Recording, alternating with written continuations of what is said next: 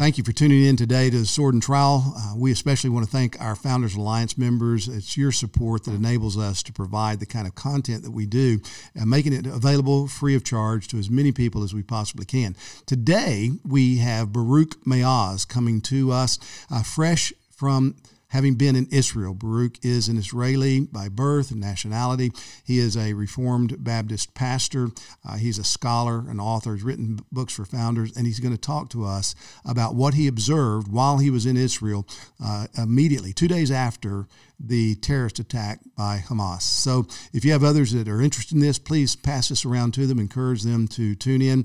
If you would subscribe and hit like, that helps us in all the algorithms and keeps us from being so easily canceled. So thank you for joining us this week.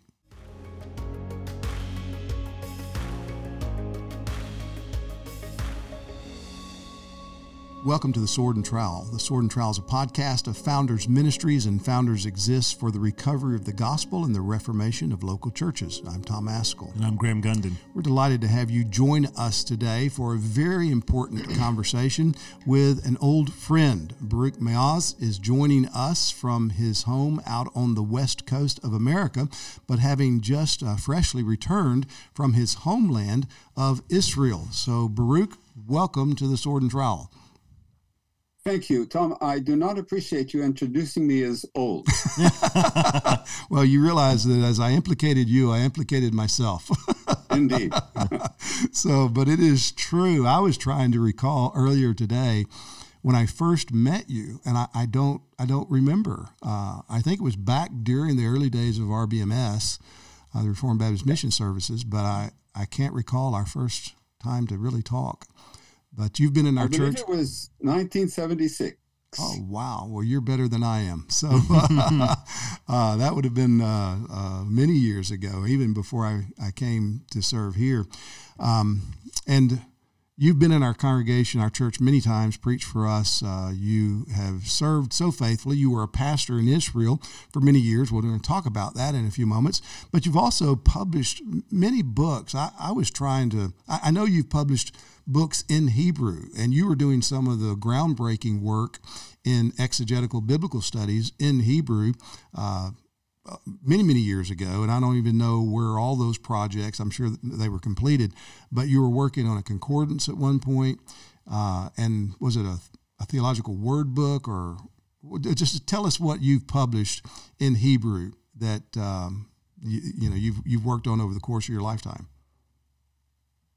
Well, I started in terms of literature labor in the translation of materials. We translated, for example, Packer's Knowing God, Philadel's The Providence of God, and books like that. Mm-hmm. But over the course of time, I became aware of the fact that as solid as good literature is written in another culture, we needed material that issued out of our own culture and addressed the questions, or either the specific questions we had or questions from our specific perspective. Mm. And so since there was no one else, I undertook to begin to write. Mm. I've written a series of commentaries on the minor prophets, all but Zechariah, which I hope to approach soon, and a few other books. Mm. Some of my books have been translated into English by myself and produced by Founders Press. Yes. And we actually have 3 of those books here. You did a commentary on Galatians, and one on Colossians, and one on Malachi.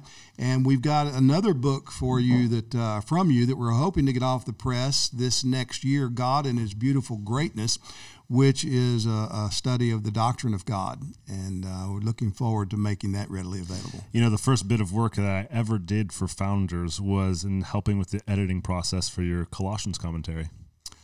Oh, wow. I didn't know that. Mm-hmm. So very good. So, Baruch, we're delighted to have you here with us today. And primarily, we want to talk to you about what is taking place in Israel and the Gaza Strip and the horrific terrorist attack back on October the 7th. You were actually, if I recall right, you were scheduled to go back to Israel before that attack. I mean, you were already planning to go like in the days afterward. And somehow you made it over there. Am I remembering that correctly? Yes, every 12 to 18 months, I make a ministry trip back to Israel, and I was scheduled to make one when the war broke out, and my airline canceled my flight. Now it was no longer the planned, programmed trip that I wanted to make. I needed to be there because my people were suffering. Yes. And so I left my wife, who was going to come with me, and traveled to Israel. The only airline that flew into Israel was the Israeli El Al airline. I was able to obtain a ticket and arrived about 2 days after the war broke out. Wow. Wow. And Baruch, you pastored how long in Israel? Just under 33 years. 33 years. And tell us about your church, where it was located, and tell us about the membership of the church and the various ministries, even in different languages that you had. Well, we were a Reformed and Baptist church. Being Reformed, as we understood it, means standing on the truth. But one aspect of that truth is that we need to be as faithful to the theology as we are to God's people. And so many members of our congregation did not, at least when they joined the congregation, did not affirm a Reformed faith. They came from various cultures and various backgrounds. Some of them were Jewish, some of them were Arab. In the 1980s, we had a large influx of Russian-speaking immigrants who came from the former Soviet Union, which was in itself quite a challenge because by then the majority of our congregation were Reformed, and here we were swamped with a large number of people who were decidedly not Reformed, and who also were very, very much committed to a Russian Baptist culture, which was reactive to the society in which they lived. And so we found ourselves in a situation where after a few years, we were preaching in Hebrew, and there would be simultaneous translation into Russian, into Dutch, into French, into German, and into sign language, because we had quite a contingent of deaf believers. It was a tremendous challenge. It was the Tower of Babel sanctified and dedicated to the Lord. It was really good. But good means plenty of challenges. Sure, yeah. Doesn't mean without trouble, as we read in the New Testament. And I remember, I can't recall the year, but you came to our church at one point. We invited you to do like a weekend seminar, and we opened it to the public. You spoke on the Jewish-Palestinian conflicts through the years, and it was the people from the community came. It was wonderfully insightful. I remember one man that wanted to get into an extended question dialogue with you, and we did that publicly, and then he talked privately to you. But that was so eye-opening to me and to our folks to recognize the fact that yes, there's been these tense relationships, but many of them have been continued on because of an unwillingness to have the kind of peaceful relationship that the Israeli government more than once has offered. And that was, can you just briefly kind of summarize that? Because my understanding is there have been repeated efforts to try to provide for those who identify as Palestinian in that region of Gaza to be able to live on their own terms as their own state. Is that accurate? Well, let me first of all begin by a simple fact. There are sinners on both sides of this political divide. Amen. And both of them are very good at sinning, including my own people. Yeah. When the state was founded, it was founded according to a United Nations decision which proposed the partition of the land between a Jewish and an Arab Palestinian states. The Jewish side agreed to that. The Palestinians really, who were living in the land, had no voice. But the Arab nations around said no, and they took up over the leadership for the Palestinians and invaded Israel. That was the 1948, what we would call the Independence War, and the Palestinians now call the Nabha, the catastrophe. And it was a catastrophe for them, because the result of that war was that Israel not only secured the territories that were originally accorded to it by the United Nations decision, but created a contiguous body of land, which was not proposed originally. Mm. The Arab countries, particularly Jordan in the West Bank and Egypt in the Gaza Strip, forbade the creation of an Arab-Palestinian state, established refugee camps, and would not allow the Arab Palestinians living in those camps to create a national life, an independence, an industry, an educational system, an infrastructure. They were kept as refugees, a thorn in the flesh of Israel and of the United Nations. The United Nations responded by the creation of UNRWA, the United Nations World Relief Agency, which perpetuated a situation with regard to the Arab-Palestinian refugees that has never been perpetuated for any of the many millions of refugees that the world has seen over the last 50, 60, 70, 100 years. Refugee status is now inherited to the second and third and fourth generation. And the refugees are constantly supported by United Nations because, again, the Arab nations have not allowed them to develop an industry. Therefore, it became a running sore. Israel has, under a number of prime ministers, Prime Minister Rabin, Prime Minister Olmert, Prime Minister Baruch, made offers that would enable the Palestinians to have a state of their own, but it would be a state that would not be in a position to threaten the existence of Israel. Our present prime minister, who has been the prime minister for close to 17 years now, longer than any sitting prime minister, has offered the Palestinians a kind of peace that if I was a Palestinian, I would reject.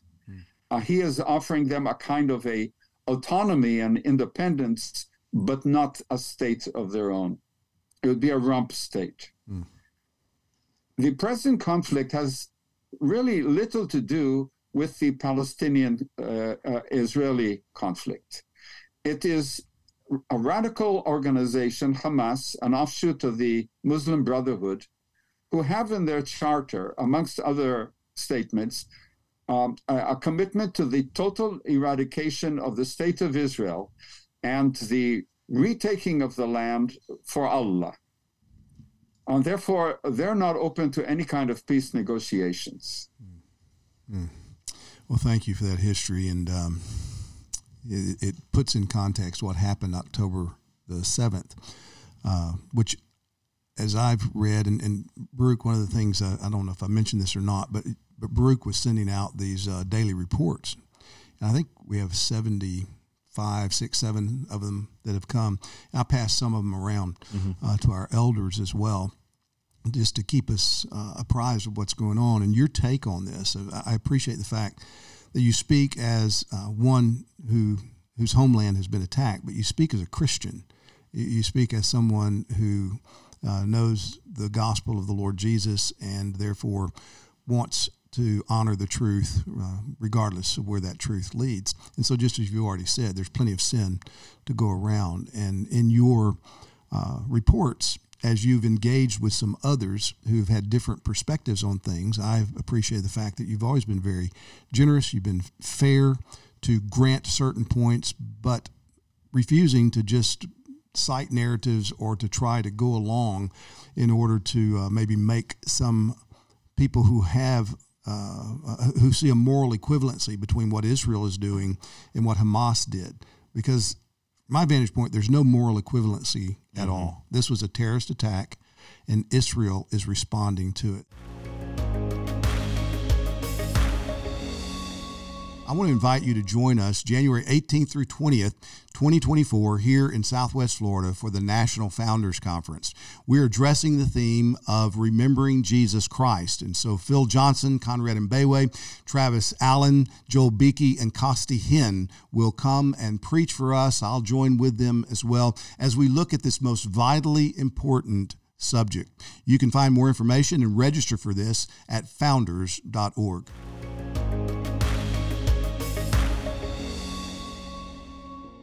Can you give us, in your many weeks now of reflection, having been there, having seen things and firsthand knowledge in many cases of what is some of the atrocities that have gone on, tell us, how should we think about this Christianly? In a nutshell, Christianly. Hamas is not seeking justice. Hamas is not seeking peace. Hamas is not open to any kind of resolution, and therefore one cannot negotiate with someone who is demanding your demise. Yeah. Mm-hmm. And I would think that in terms of biblical justice, Hamas has no leg to stand upon. Hamas premeditatedly attacked civilians, murdered babies in their cribs, took a family of a father, a mother, and two children who were hugging each other, wrapped them in barbed wire, shot them in the head, and then burnt them. Their charred bodies were found in the bedroom. These are not the kind of people that we can conciliate. Yeah. Israel's battle is not with the Palestinian people in Gaza. Israel has never and never will, I believe, premeditatedly target civilians. We are desperately concerned for the civilians in Gaza, but Hamas is not. Hundreds of billions of dollars have poured into the Gaza Strip, and instead of developing a kind of life that would allow the Gazans to live a normal life, they've invested all these funds into a military infrastructure, which is now being destroyed by Israel. They've militarized the most sacred civilian institutions, such as hospitals, kindergartens, and schools, leaving Israel no option but to attack them. How can we think about this? I think we should pray for the destruction of Hamas and for a peaceful, just resolution that will meet compromises on both sides, both the Palestinian and the Israeli side, so that there would be two states who would live alongside each other and work for the welfare of each other. One of the narratives that's been pushed by the mainstream media here in America is, well, yes, Hamas, they killed civilians, but look, civilians are dying at the hands of the Israeli army as well.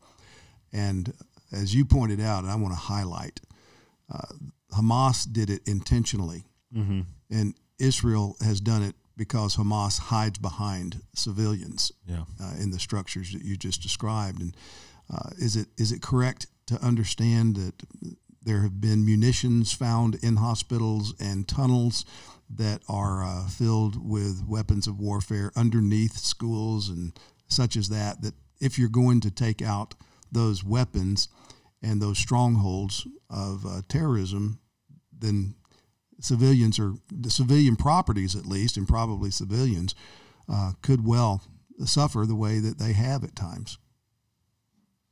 Well, speaking of the properties, yes, they've even desecrated mosques by digging tunnels and attack shafts in their own mosques.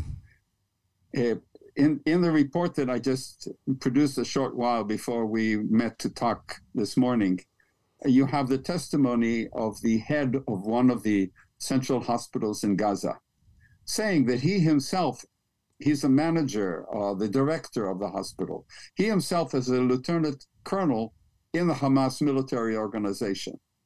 And many of his staff, as he himself admits, were Hamas operatives. When it comes to Gaza civilians, Israel has done all it can to encourage and to enable civilians to evacuate to safe areas. Hamas has done all it can to keep them from evacuating. Yeah, I think I've seen in some of your reports where even under gunfire, these civilians were not allowed to go to the safe zones that had been established for them. Is that correct? they were shot at by Hamas operatives for relocating. Right. Yeah, that's what I understood you to be saying. It's I'm the church that you have pastored for so many years there in Israel, having mixed ethnicities, Israeli, Arab. What is the spirit there? I mean, does it cause tension between those who ethnically are, they live in Israel and they are Christians in this church, but ethnically they're more closely related to the Palestinians, and is there any bitterness or difficulty in overcoming that within the Christian churches there in Israel? Are there tensions, Graham? You bet they are. I mean, they're very real tensions because of what's going on. But Christ is more important than our national interests and our national concerns, or for our national priorities. And therefore, we handle, or at least we endeavor to handle those tensions in a way that will honor God and live out the gospel. Is there bitterness? Yes, there's bitterness. There's hurt. I mean, imagine a bus exploding in the center of Jerusalem with many killed and many injured. And then the next day you're sitting beside an Arab Palestinian Christian. Or imagine an Israeli incursion into a Palestinian city like Jenin. And then the next day you're sitting beside an Israeli who served in the IDF, in the Israel Defense Forces.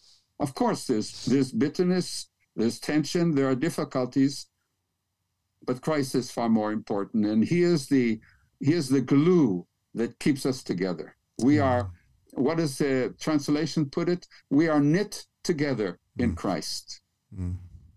Yeah, amen. And that point is something that it's true.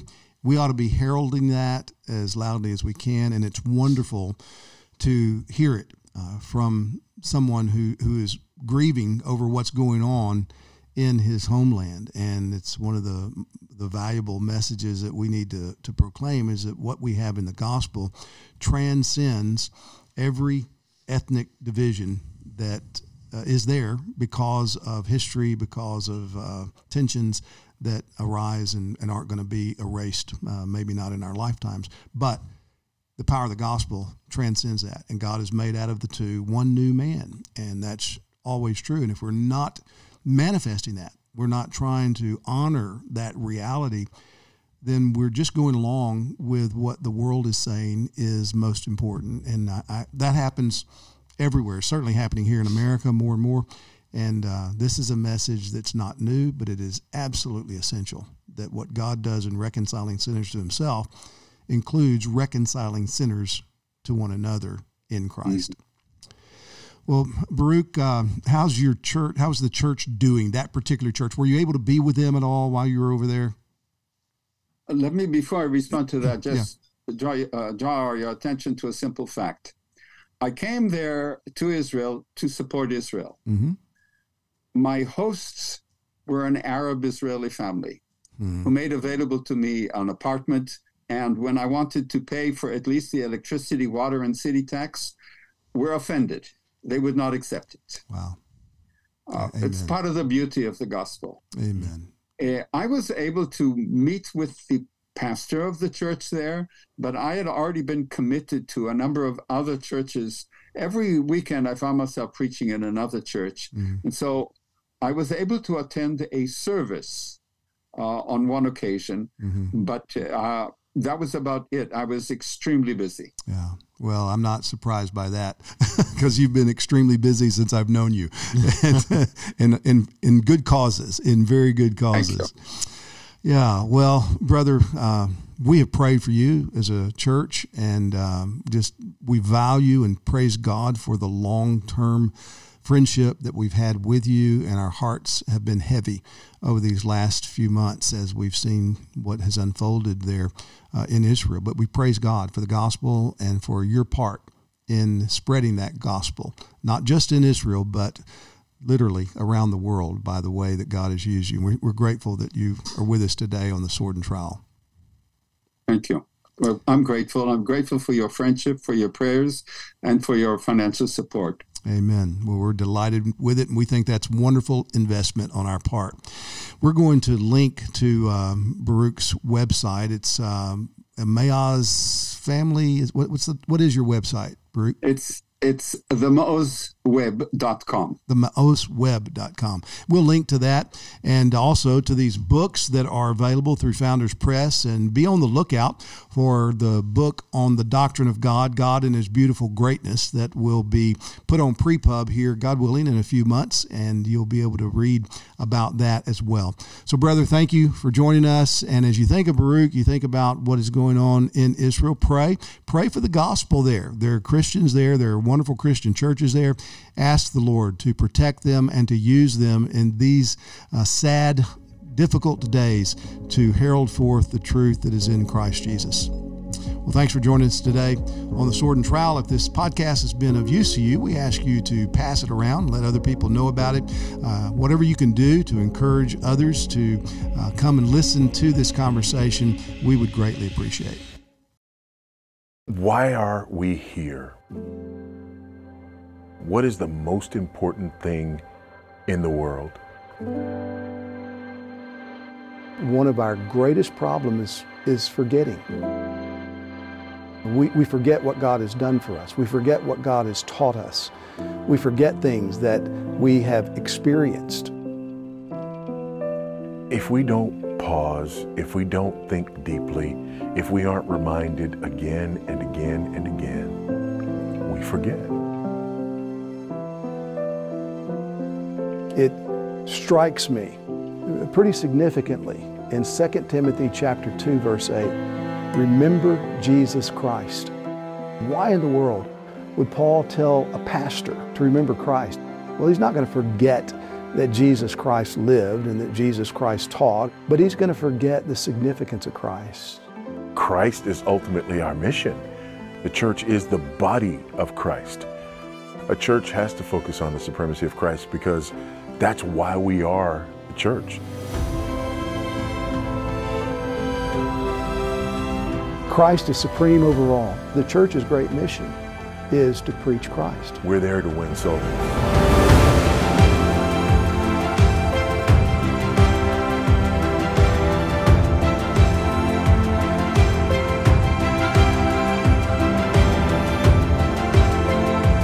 We're there to advance Christ's kingdom.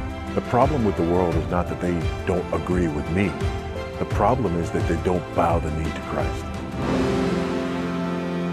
So that's why we're going to gather, to specifically, explicitly focus on the supremacy of Christ, to do our best to remind each other of the centrality of Christ, the beauty of Christ, the glory of Christ. So join us in Fort Myers, Florida, January 18th through 20th, 2024, as we focus on Jesus Christ. I hope to see you there.